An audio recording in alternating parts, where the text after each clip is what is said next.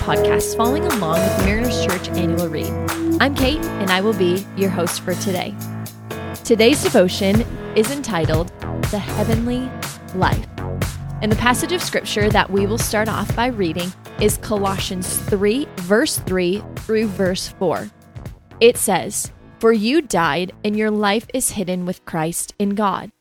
When Christ, who is your life, appears, then you will appear with him in glory." I'm going to start by telling you a story about my dog. Now, I promise you, I'm not going to rattle on and on and on for 14 or 15 minutes about how cute my dog is, yada, yada, yada, although he is very cute. And I promise that I am going somewhere with this story. So I have a dog, and so does my roommate. And we now also have a puppy. So yes, count that. 2 girls, 3 dogs. And it's fun, it's a lot, and it's fun. So this puppy that we have is only 11 weeks old right now as I'm sharing with you. And it has been so fascinating to watch her watch the other 2 dogs. Yes, she's like a little shadow when she follows them around, but she does as they do. When they play, she plays. When they lay, most often, she will lay too.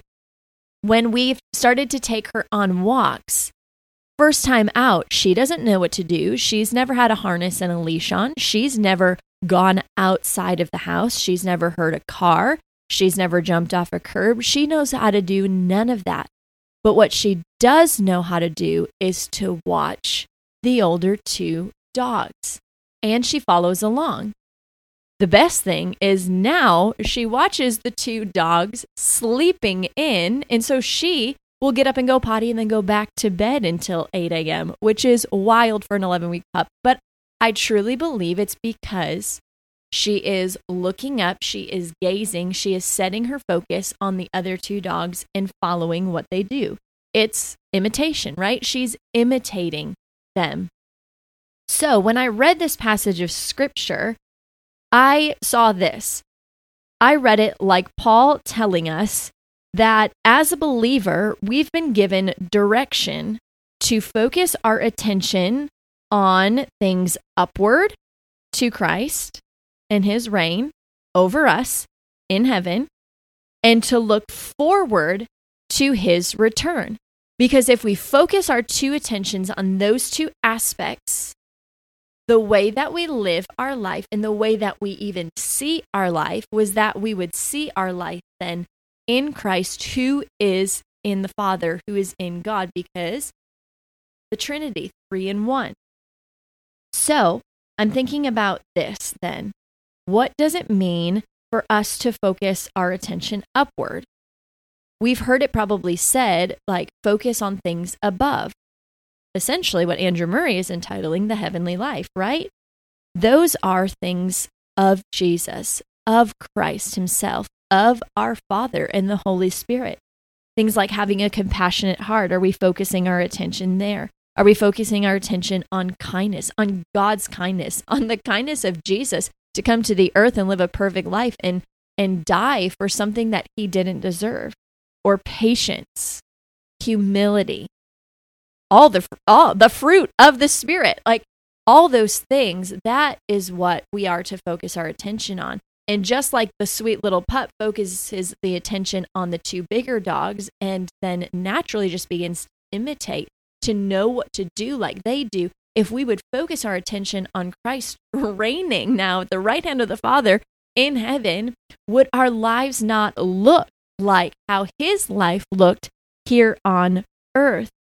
And then that hidden with Christ component, Andrew Murray alludes to it in the devotion, actually, that it's kind of a concept that maybe most of us haven't thought about, and a lot of us, including myself, haven't fully grasped what it means and the significance and the power of that. Because of Christ's death and resurrection, when Paul says that, "For you died," that means for our old selves, our sinful selves died with Christ on the cross, and that we are alive in a new creation in him because of him, and because he is in the Father, then too we are also in him in the Father. That reminds me that the same power that rose Jesus from the grave resides in you and me when we say yes to believing that what God did for us by giving his son and what Christ did for us on the cross, and we put our faith and our whole trust in that same power lives in you and I. And that also that the hidden life, I think sometimes hidden, we think like shame or to be put away, like it's not good, so it's hidden. No. That's not the hidden that we're talking about here. I see this as it's so precious that we have this hidden life in Christ, in God, because it's a safety that we possess, as Christ is the foundation that can never be lost. What Christ did for us never can be lost. It never can be taken away. So there's this security, this precious security and safety in this hiddenness in our life in Christ. And also that because he lives, he ain't dead. He came out of that tomb 3 days later. That because he lives, that I too, you too, can live. And we can be in communication with him. That there's this beautiful secret intimacy that we get to have with him through the Holy Spirit that can never be lost. It's tucked away.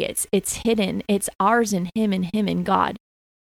So as Andrew Murray talks about at the end of today's devotion, it will take sometimes a daily reminder, sometimes a 15 times in one day reminder, to allow the Spirit of God to keep us alive in this heavenly life in Christ, that we would not just know, but that we might experience his heavenly life that he has within us, and that we would enjoy it and participate in it and walk in it through our daily lives while we are still here on earth. It's beautiful. It's powerful. It can be something that we have to wrestle with and try to unwrap and grasp, but through the power of the Holy Spirit and through our quiet times and our pursuit of knowing him more, we will not only understand this, but we will be able to experience it and live it and share it. Let us pray. God, I thank you that you are all-knowing and that I am not. Although, God, we may sometimes want to know more.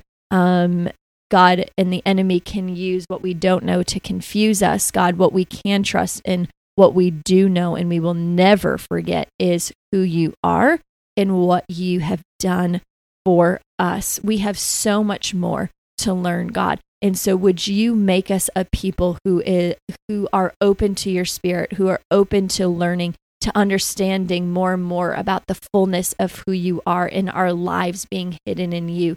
Would you lead us? Would you lead us into that fullness? Would you create a desire in us to know you more, to experience, to understand this precious, precious heavenly life that you have given to us? God, we thank you. We give you all the honor. We give you all the glory. In Jesus' name, amen.